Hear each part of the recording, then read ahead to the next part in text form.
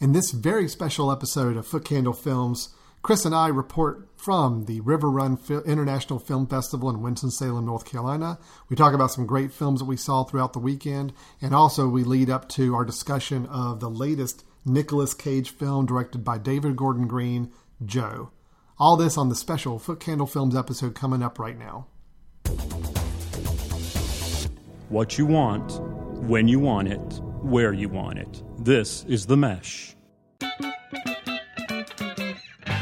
Footcandle Films. Film news and reviews from two guys who really like movies. This episode is brought to you by the Footcandle Film Society. For a schedule of upcoming screenings and membership information, visit the Society's website at www.footcandle.org. Hello everyone and welcome to this very special episode of Footcandle Films here from the RiverRun International Film Festival in Winston-Salem, North Carolina. I'm Alan and this is Chris. Hello guys and ladies. And we are here from our beautiful hotel rooms here in downtown Winston-Salem, where we have just been spending the day and night at the RiverRun International Film Festival here. Chris, this is our second year as representatives of the Footcandle Society here coming to RiverRun. Absolutely. And we did a little recap episode last year as well, after we saw a couple days worth of films. This is, first weekend of the film festival. I think last year for RiverRun we made it out to the closing weekend. I think that's right. You're right. So, unfortunately with work and family and everything else, we can't quite take off the whole necessary 2 weeks to go see the entire film festival. But we at least try to squeeze in one weekend here to do a little recap. Now, for those of you who are used to listening to the show, and we talk about some films that are in movie theaters, and we give some reviews and other things, many of the films we're going to talk about are probably ones you're not going to find coming to a movie theater anytime soon. These are going to be a lot more independent, a little more regional-based, or maybe making a lot more film festival circuit films. But hopefully there'll be opportunities to either find them online at some point or through some other means. So we're going to talk about some of the films that we have seen in the festival so far during our short stay here. Chris, does that sound like a plan to you there? So sounds excellent. Chris, you and I both separated and kind of went out to go see some different films just to kind of broaden our exposure on many of these. So why don't we just kind of alternate? Let's talk about the films we saw and some things that maybe our audience would find interesting about the films that we did see. You want to start us off with the first one you saw? Sure. So I went to my opening night presentation was called a movie called The Chef, and it was a comedy that comes from France, and it stars Jean Reno, and he's the main chef of the title, and it was chef of the chef. The chef of the chef. That would be him. And it was a good film. It was a very light comedy. It's a kind of they would refer to as a farce. And it was fun, kind of predictable, but yet still had a lot of funny moments. And the thing, it centers around food, and they did spend a lot of time showing them like prepping meals, and it did make me hungry.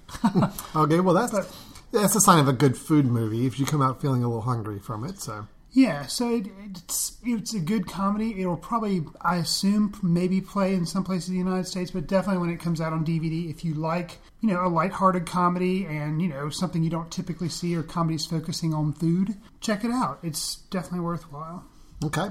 Well, the first film I got to see for the festival here was a documentary, and the title tells you a little bit about where it's going. The title is To Be Takai, and that's, to be George Takai, basically. It's a documentary of George Takai, that is Star Trek Sulu, among many, many other television and movie roles over the years.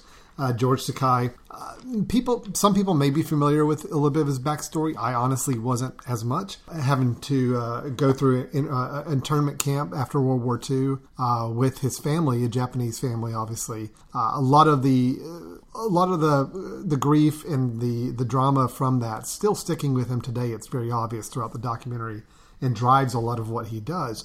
But also, this documentary was very light in many places too. It did explore the relationship he has with his now husband, some of the issues they took on with gay rights and equal rights many, many times over the years, the representation of Japanese people in the media and in pop culture. And then, of course, we got to hear a lot about stories of his time on Star Trek and other places. I'll say this is a fun documentary. I think whether you are a fan of his work or his the causes he fights for in his career, regardless of your stance on any of that or his talent as an actor, this is a fun documentary to see somebody who a very, very interesting life that they've led for many years in and out of Hollywood. I will say one really funny thing that you'll probably appreciate, Chris, is they did have some of his co-stars on Star Trek interviewed for the documentary. The Shatner was interviewed. Awesome. But it was actually more of a running joke that Shatner tried to very much downplay that he even really knew George Takei very well. And where it's very clear to everybody else in the cast that that's just William Shatner for you. Wow. Supposedly there was a lot of kerfuffle that George Takei invited the whole cast to his wedding, and Shatner did not show up, claiming he never was invited, and it became a big little spat between the two. Anyway, there's a lot of humor in the documentary. George and his husband are honestly a really, really fun couple to watch. And the documentary is just a good, light documentary with enough heavy tones in there talking about the internment camp experience that really, really clouds a lot of his life experience now. So, to be Takei, the directors there are producers Jennifer Crute and Bill Weber. Great job done by those guys on that film. Well, it sounds like I'm interested to see it because it sounds, I mean, it's a biography. The guy's still living so he can be interviewed. And it sounds like it's a fun watch because he's kind of light, he can be funny. It's lighthearted, but yet it deals with the issues of, obviously gay rights and then the internment camp. But yet it doesn't sound like, from what you said, that it's heavy-handed. It doesn't beat you over the head trying to teach you a lesson. So it sounds like you learn something, yet you don't get beaten over the head with it, which is nice. Absolutely. It's more of a matter of you get to see what's driven him all these years because he's a very prolific person. I mean, between everything he does. I didn't realize he was involved in as many commercials and TV shows and guest appearances places and convention speeches and everything else. I mean, he's extremely busy for being, I think, in his 70s. Wow. So it was a good story, good documentary there. All right, what's the next thing you saw, Chris? So the next film I saw was from director Sam Fleischner, and I think it was his second film. And it's called Stand Clear of the Closing Doors. Mm-hmm. And what it's about is there's an autistic teenager named Ricky living in New York. And he decides, or he kind of has, not a attack or something, but he is off his medication and he ends up getting lost and spends, days kind of wandering around the subway system, and his family, of course, panics and tries to find him. And it was kind of an investigation of what it's like for that to be happening to a family. And what was specifically interesting for me as a filmgoer is a lot of times when you see this subject matter, it's usually just, I guess, by nature, a lot of times it's like, your middle America white family. And what was interesting about this was they were a Hispanic family living in New York City. They had immigration maybe issues they weren't directly handled with, but you kind of saw how, autism can affect everyone, obviously. And it was interesting from that perspective for me because it was kind of like, oh yeah, that this can happen to anyone. It's happened to this family and the struggles that they were dealing with. And it was shot in a very realistic manner. As far as I knew, they were first-time actors in there, so it just had a very real look to it. Something that I wanted a little more substance to the movie as far as dialogue or story, but it was very kind of open-ended. And they had a lot of sound collages. Like, obviously he spends a lot of time on the subway. Sure. So there's a lot of, the screeching of the metal and then scenes of passing trains. It was very experimental, I guess, in many ways, which I could see could take a lot of viewers out of it. And its running time's about, over an hour and a half. So it was challenging in that respect, but it was interesting. And I'd be willing to give the director another shot to see, what he's going to do next. Because he definitely seems to have a style that he's going for. So it kind of gave you a sense that is a very competent director that's probably got some other great, interesting ideas that could be coming.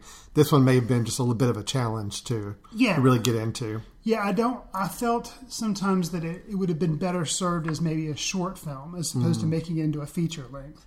But that Stand Clear of the Closing Doors. So. Okay, great.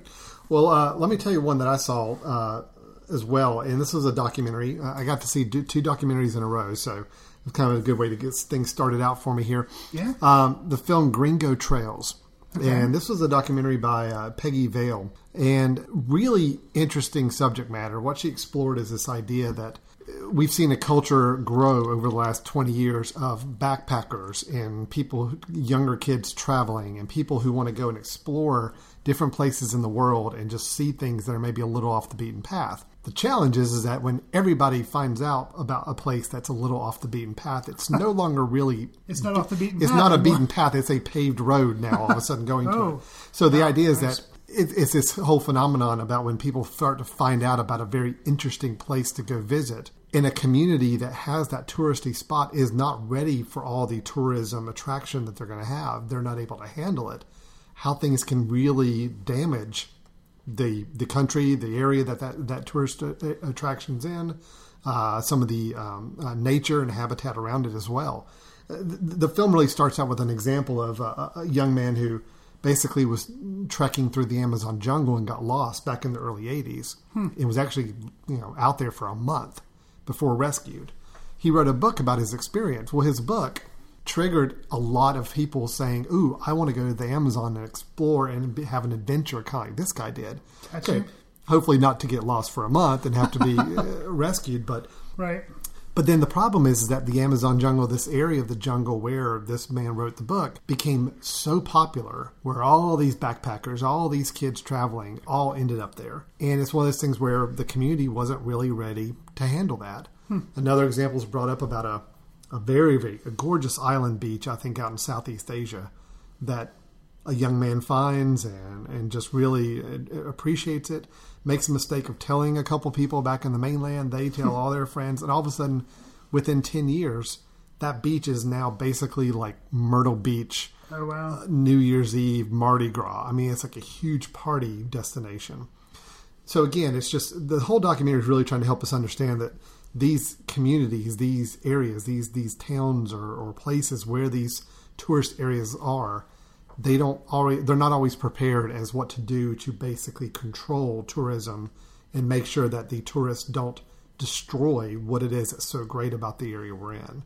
So it's a very specific subject matter, but the documentary does a really great job of helping you understand this is an issue, but also it's very hopeful in that the last example we hear is a community back in the Amazon that has really taken the challenge of saying, you know what, we're going to control how tourists come here, how we help them experience what it is we have to share with them, but making sure that it doesn't get out of control and we don't lose control of what we have.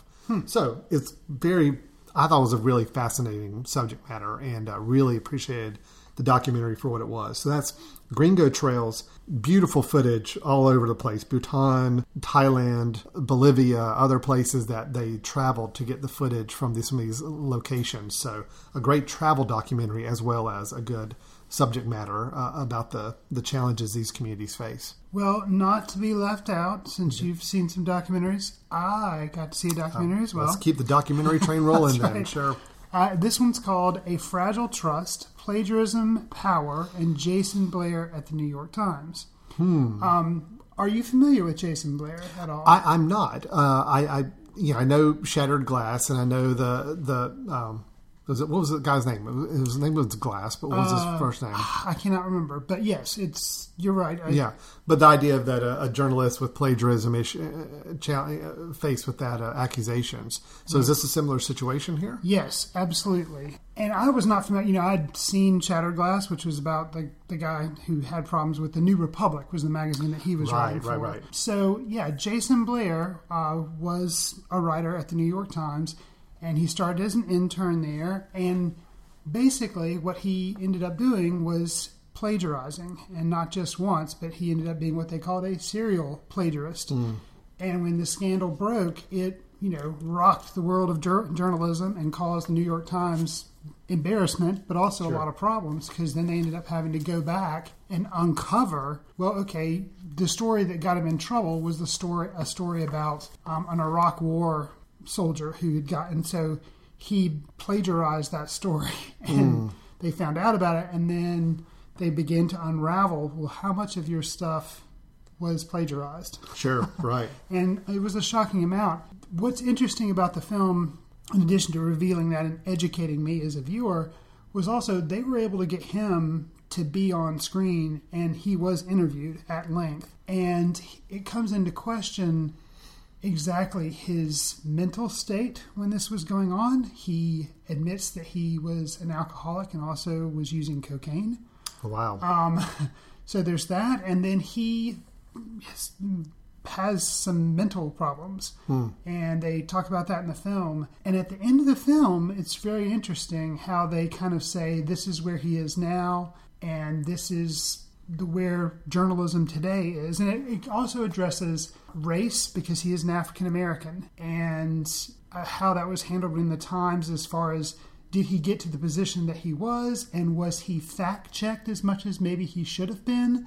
Because, and when he started messing up, was it caught as early as maybe it should have been? Because did race play an issue? And it's very, and you end up saying you don't know. All you know is that what happened, and it was very delicately handled. And I thought that it was very interesting how they hinted at things. And he now is a life coach, believe it or not, and that's what he does for a living. And it's just, I don't know, it's a very fascinating story, and I can't believe I didn't really know much about it. The other thing that they brought up was that a challenge was made to the New York Times around this time, in all papers. They were seeing the writing on the wall about the internet and how the internet was taking over, and people would stop subscribing to the paper, and it was a big push at the New York Times at that time to get content out and to get content up on the web. So was that driving the need to not maybe fact check? So it kind of, it just brought up a lot of different issues about news and about how we take news and about what the end goal is. I mean, they are a business, so they're trying to provide a product, but it was a fascinating documentary, and I think PBS has gotten the rights to it, and I think they will be airing it. So this is one that you can probably see if you kind of look out for it. So. Wow. Okay, that does sound really interesting. So some of the great things about some of the documentaries you can see at a film festival like this, learning some of these subjects and topics that you just didn't know anything about. I mean, that's part of the joy of kind of coming in and hearing these real life stories. The next film I'm going to talk about, the last film before we get to kind of our main film discussion here in a moment for me, was a film called Walesa, Man of Hope. And it's a dramatic interpretation, but it's based off a true story of, we have in Poland, we have Lech Walesa, who, see if I can best describe this as simply as I can. All I know is he's the guy who, to me, looked like Robin Williams for the longest time.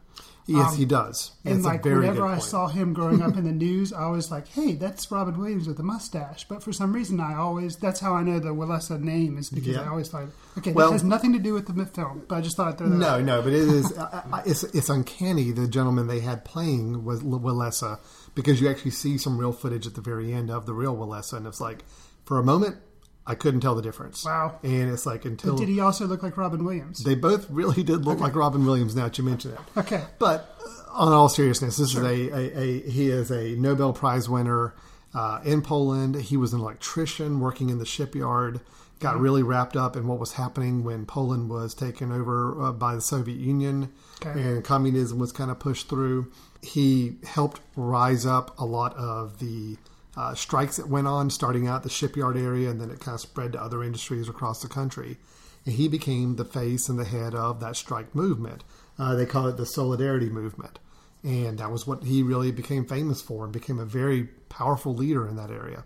He did win the Nobel Prize for his work in trying to get equality for all the workers and to get the rights to try to help improve the overall government representation they had. This film was done by a Polish director, Andrzej Wajda, which I had no knowledge of anything he's done. Supposedly, though, he is one of Poland's best known and most revered filmmakers. So it's been around actually almost 90 years. He's a very old film director. He was born in 1926. Wow. And he's still making really, really good films. This was a really well-made film. Very, very nicely shot. I was really impressed with the way that they made some of the footage look like archival footage, even though it wasn't. And then that way, when they actually did use archival footage, it was perfectly blended. I mean, I could not have, I honestly told you sometimes what stuff was archival and what stuff was recreated. They really did match it up well. And again, having the actor look so incredibly like and seem to have the same mannerisms as the real Willessa. I thought it's a story I was not at all familiar with. It was obviously very, very detailed in the politics and the political structure and everything, which is a little hard to follow if you're not familiar with it going in. And it being subtitled made that a little challenging as well. But really well-made film, very, very strong story. Something, again, I'm very interested in learning a little bit more about now that I've seen this film. So that's Willessa, Man of Hope. I really don't know where there's going to be an opportunity to see it. Hopefully online at some point soon, because it is a very, very well-made film. Cool. What's the last one you've got before we talk about our big one? Actually, that's... Oh, that's right. You got it. We need to talk about our last big film together. So Chris and I have kind of spread out, 3 or 4 films that we saw each on our own, but then we ended up tonight with kind of the big feature presentation for opening weekend here, the one I know you and I were both interested in looking forward to seeing, and that is the latest film from David Gordon Green, Joe, starring Nicolas Cage and Ty Sheridan. Hey, mister. Yeah? Me and my daddy just got into town. I was wondering if you'd give us a job. I pay a day's pay for a day's work. And if we work till dinner and get rained out, I pay for the whole day. Does that sound fair enough? Yes, sir. I'm Joe. And I watch that boy. I see someone who's nothing like me. The hell you looking at? Why do you stick around like this? What's most important right now is me taking care of Dorothy and Mama. Kind of got a family problem right now. It's kind of interesting in that David Gordon Green, graduate of North Carolina School of the Arts here in Winston-Salem, and his film Prince Avalanche we actually saw last year. And reviewed here at the RiverRun. So we kind of figure we make it 2 for 2 and go see his newest film, Joe, which was also showing at the film festival here. So, Chris, you want to sum up a little bit about what Joe is about? Sure. So the title character, Joe, is played by Nicolas Cage, and he is he's an ex-convict, and he drinks like a fish, he gambles, and he's had lots of run-ins with the police. Lots of run-ins with some ladies. Lots of run-ins with ladies as well. And he sees a young teen, which this is played by Ty Sheridan, and kind of takes him on and lets him have a job. And he tries to become kind of like a father figure. And you see the struggles with this that, Joe himself kind of has demons, has anger issues. Yeah, you could say that. And the boy, whose name is Gary in the film, has problems with his family, and his father specifically is very abusive. And so the film shows kind of the story of how these two know each other, and they learn a little bit about each other's lives. And it's a tough film to watch for sure. Yeah. It's very, very dark. Yeah, I will say if where we had Prince Avalanche last year, which was light. It wasn't a flat-out comedy because it did have enough drama in it last year, but it was more comedic and more light than it was heavy. Sure. This is the opposite. This was a very dark film, a very heavy film. Had moments of fun and lightness to it, but very, very few and very far between. Most of it was a very dark undertone throughout the film. Overall, I'll say I liked the film okay. Mm-hmm. Didn't really like it. It was a tough one to kind of get my head around. I will say, though, the performances in it were outstanding. I think the character development was outstanding. I will say the character of Joe that Nicolas Cage plays, not only did Nicolas Cage do an outstanding job in this performance, but the character of Joe, I think, is a very interesting character. Fascinating the way they wrote him and what they shared with him and what they didn't share with us about him. Right. Made for an interesting character. Where I liked the movie Mud from last year, which had a little similarities to it. Sure. Where I liked the movie Mud much better as a film, I actually liked the character of Joe probably a little even better than Matthew McConaughey's character of Mud from the movie Mud. So it's a little parallels there with that. But I will say the character development for me was the biggest thing. I really liked what they did with all the characters in the film. Even the really random ones we see for just a scene or two are all very, very well thought out. Well, and somebody, I think, you'll agree we need to mention in the discussion. We've mentioned Nicolas Cage, we've mentioned Ty Sheridan, but a third player in this film, who I think is a pretty major role, is the father of Gary, and his name is Gary Poulter, and he was a first-time actor, pretty much. That's right. And he played the dad, and he was amazing. He was close to 60 years old or so, I believe. Supposedly, and the reason we know a little bit more information on that, we did get to attend a special Q&A with director David Gordon Green and the star Ty Sheridan and the screenwriter. And they shared us a little bit of information about Gary Poulter. And it sounds like he was a circus performer or involved in the circus for a while. They met him at a bus stop. Yes. And just because of the look and character that he seemed to have, they talked to him about being in the movie. That's fascinating because he was absolutely really, really great in this role. Scary, terrifying, just very real. It was a great performance. Yeah, and I agree. And it's something that seeing him, the presence he had reminded me of Bruce Dern. You know, who's kind of an unknown Bruce Dern, but how you can imagine, those of you familiar with Bruce Dern, you see him and you think of him in a certain type of role.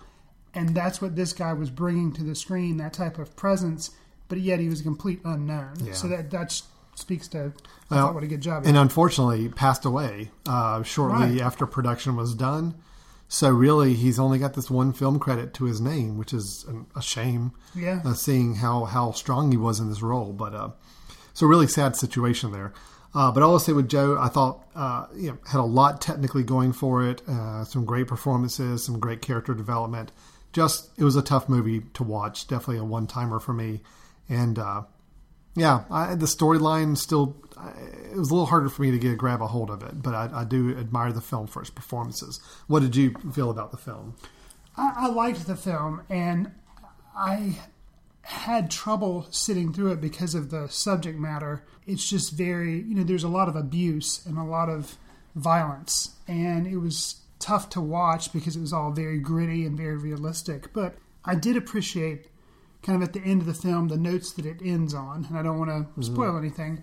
But it's just, I thought what was interesting is while Joe is a flawed hero, he's not perfect. He's obviously the title character. He takes this boy under his wing, but he is still making mistakes in the movie. Mm-hmm. He makes mistakes that make you see him not as an ideal person or an ideal hero, but yet you still like him and you still want to pull for him. So that depicting a flawed hero in this way, I thought it made me like the film. And it is a tough film, I guess, to say you like, because it is kind of a grueling watch. But yeah.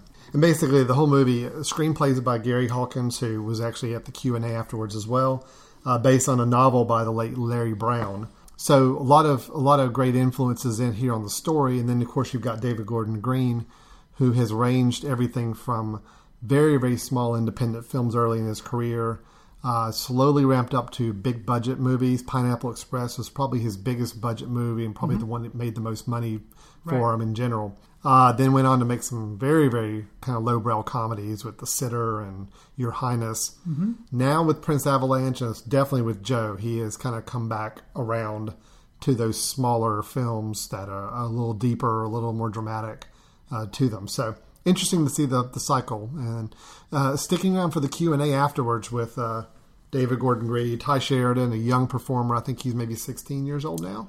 Either 16 or 17. Yeah. Still a young performer, but Ty Sheridan, who was in The Tree of Life, he was in Mud that we've mentioned, and of course now with Joe. All three performances outstanding. I mean, this is a very, very talented young actor, so it was nice to be able to hear him talk after the film. And then with the screenwriter as well, we got to hear a lot more about the production of the film, some of the notes behind it. It was a good night, good discussion, absolutely, with that. Agreed. Yeah. I'm curious too, Ty Sheridan, and talking about his upcoming, he's played in the 3 movies that he's had out that you just mentioned. It's been very serious, and he seemed to be a very, down to earth, young kind of guy, and he would laugh about things. And before I could ask the question or something, it was kind of like, I just want him to be able to have a role where he could have fun, because it seemed like everything had been some things kind of dark. And sure enough, he mentioned that one of the films that he's working on is a comedy / like thriller, but basically it's scouts versus zombies. Yeah, so like Boy Scouts versus zombies. So I was awesome. like, well, that's good for him that he's gonna get to have a little fun. Well, he also said he's going to be he has a cameo in a sitcom, or did a small bit part in a sitcom. So I agree with you. It'd be nice to see him have some fun, because unfortunately we're used to seeing him in a very dramatic southern role there. So yeah, the movie Joe, we do think it's worth checking out. Sounds like both of us are in favor of it. Just Chris is maybe a little more positive about it than I was, but be warned, it is a very dark movie. It's a very intense movie, but good performances, very, very fascinating characters, I will say. I was surprised. A note that I'll kind of end on was when we discussed Prince of the Avalanche last year, we commented on how it was very much a David Gordon Green film, and the depictions of nature and some of the cinematography and the style that he kind of goes after, or the cinematographer he uses to get his style. Interestingly enough, in this film, I feel that it's there, but I felt like it was actually kind of muted, and that's what made the film darker. Mm-hmm. A lot of times the kind of lyricism with nature kind of lightens the film, or it makes it more beautiful. And this was so heavy and so dark that I feel like it could have used some more of his poetic lyricism with cinematography and stuff. But instead, I guess they focused more on hard story, which is what the movie was about. But how do you feel as far as, does this represent a David Gordon Green? Well, I think it did. And I'll tell you, actually, I'll kind of go down one little path here. Okay. This may not mean anything to anybody else listening, because if they haven't seen this film or Prince Avalanche, but It does make me bring up a big question of themes between his movies. Okay. To me, trees and the destruction of trees versus the planting of trees. Prince Avalanche, basically the entire landscape is ravaged land by fire, where all the trees are gone in a lot of the spots and the places. Now, why didn't you ask this to David Gordon? I know. I was really thinking about it. I had it at the tip of my tongue. Sure. So you've got a film where they are basically having to rebuild a community that has been ravaged by forest fires. So basically destruction of trees. Mm-hmm. Here in the movie Joe, the profession of Mr. Joe and soon to be Gary, his young helper here, is basically poisoning trees that are being commissioned to tear down. Supposedly they're having to be a little bit under the table, where they're being told to go in and poison trees, so then the trees will start to die, and then they can go ahead and get clearance to remove them, whoever their employer was. So they're basically going and poisoning the trees as they go along. So again, that whole destruction of trees, what does that mean? What's the bigger picture there? And then there is a scene towards the end that has to do with kind of replanting new trees for a new phase in someone's life. Mm-hmm. A lot of themes there with nature, and I think especially with trees in the last couple of films I'm very curious about. So I think there was enough of a David Gordon Green feel to this film. Oh, absolutely. Especially some of the scenes in the bars and other places where it's just lingering, getting to see the characters in the room and kind of seeing a very diverse, odd, eclectic mix of characters. Yeah, I think it fit in just fine. Even though this one definitely got very much on the dark side, it was. I think it was still very much a David Gordon Green film. And he mentioned too in the Q&A how somebody asked him basically how he goes about using a lot of non-actors, and David said in the Q&A that he basically is always casting. He's always looking for people that he thinks would fit, because that's just kind of how his mind works. And the workers that he gets to be on that crew were amazing. Oh, yeah. He's got, it's an incredible range of performances to see in this film. Sure. So I do think it's worth seeing, although we caution, very dark, very heavy, violent, disturbing at times, so just a lot to watch out for with that. So Chris, that has been our RiverRun experience for the last 36 hours here. So we covered quite a number of films in the time we had allotted to come out here for the weekend. The Films Festival is still going on for a couple weeks, so by the time, if you're listening to this episode pretty quickly after we release it, there still may be some days left of the festival. You can go check out some of the films out there. Right. We're on the second day of the festival, and I think it runs for 10 days. So, hopefully, there'll be some time to still check out some films. Absolutely. And we just want to say a special thanks to RiverRun for putting together this film festival and doing what they do. Such an amazing, diverse range of films to choose from. Everything from documentaries to foreign films to more domestic and regional films, shorts and animated. everything in between. So it's a great festival. We've enjoyed it 2 years in a row here. We look forward to making that a tradition going forward as well. As we kind of just recap for you some films that maybe you can kind of keep on your radar and hope you have a chance to check out in the near future there. Any other closing thoughts there, Chris? Anything? No, not that I can think of. I would just encourage the ones we've mentioned, try to seek them out. So they're definitely worthwhile. All right. Well, we will return back to our normal format here in the next episode with our standard reviews and just news and recommendations. But right now we just wanted to spotlight RiverRun, and thanks for putting together a great film festival, and thanks to all the filmmakers and producers that did submit their films. We really enjoyed checking them out here on this first weekend. If you have any more information that you need to get about the film festival, I'm sure you can look it up online, search for RiverRun, and you'll find plenty about it. Now, you've been listening to Footcandle Films here on The Mesh, our special episode. If you want to learn more about what we do at The Mesh, you can go to themesh.tv and check out all the other shows we broadcast on our podcast network.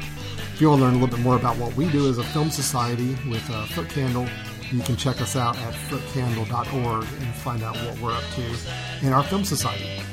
So with that, we'll tune out for now, but stay tuned as we bring in our normal, regularly scheduled Footcandle show here in the coming weeks. So thanks a lot for listening. See you in the ticket room. Watch news through the courtesy of Footcandle Film Society. Special thanks to Carpal Tuller for the show theme music. For more about Carpal Tuller, visit www.carpaltuller.com. You've been listening to The Mesh, an online media network of shows and programs ranging from business to arts, sports to entertainment, music to community. All programs are available on the website as well as through iTunes and YouTube. Check us out online at themesh.tv. Discover other network shows and give us feedback on what you just heard.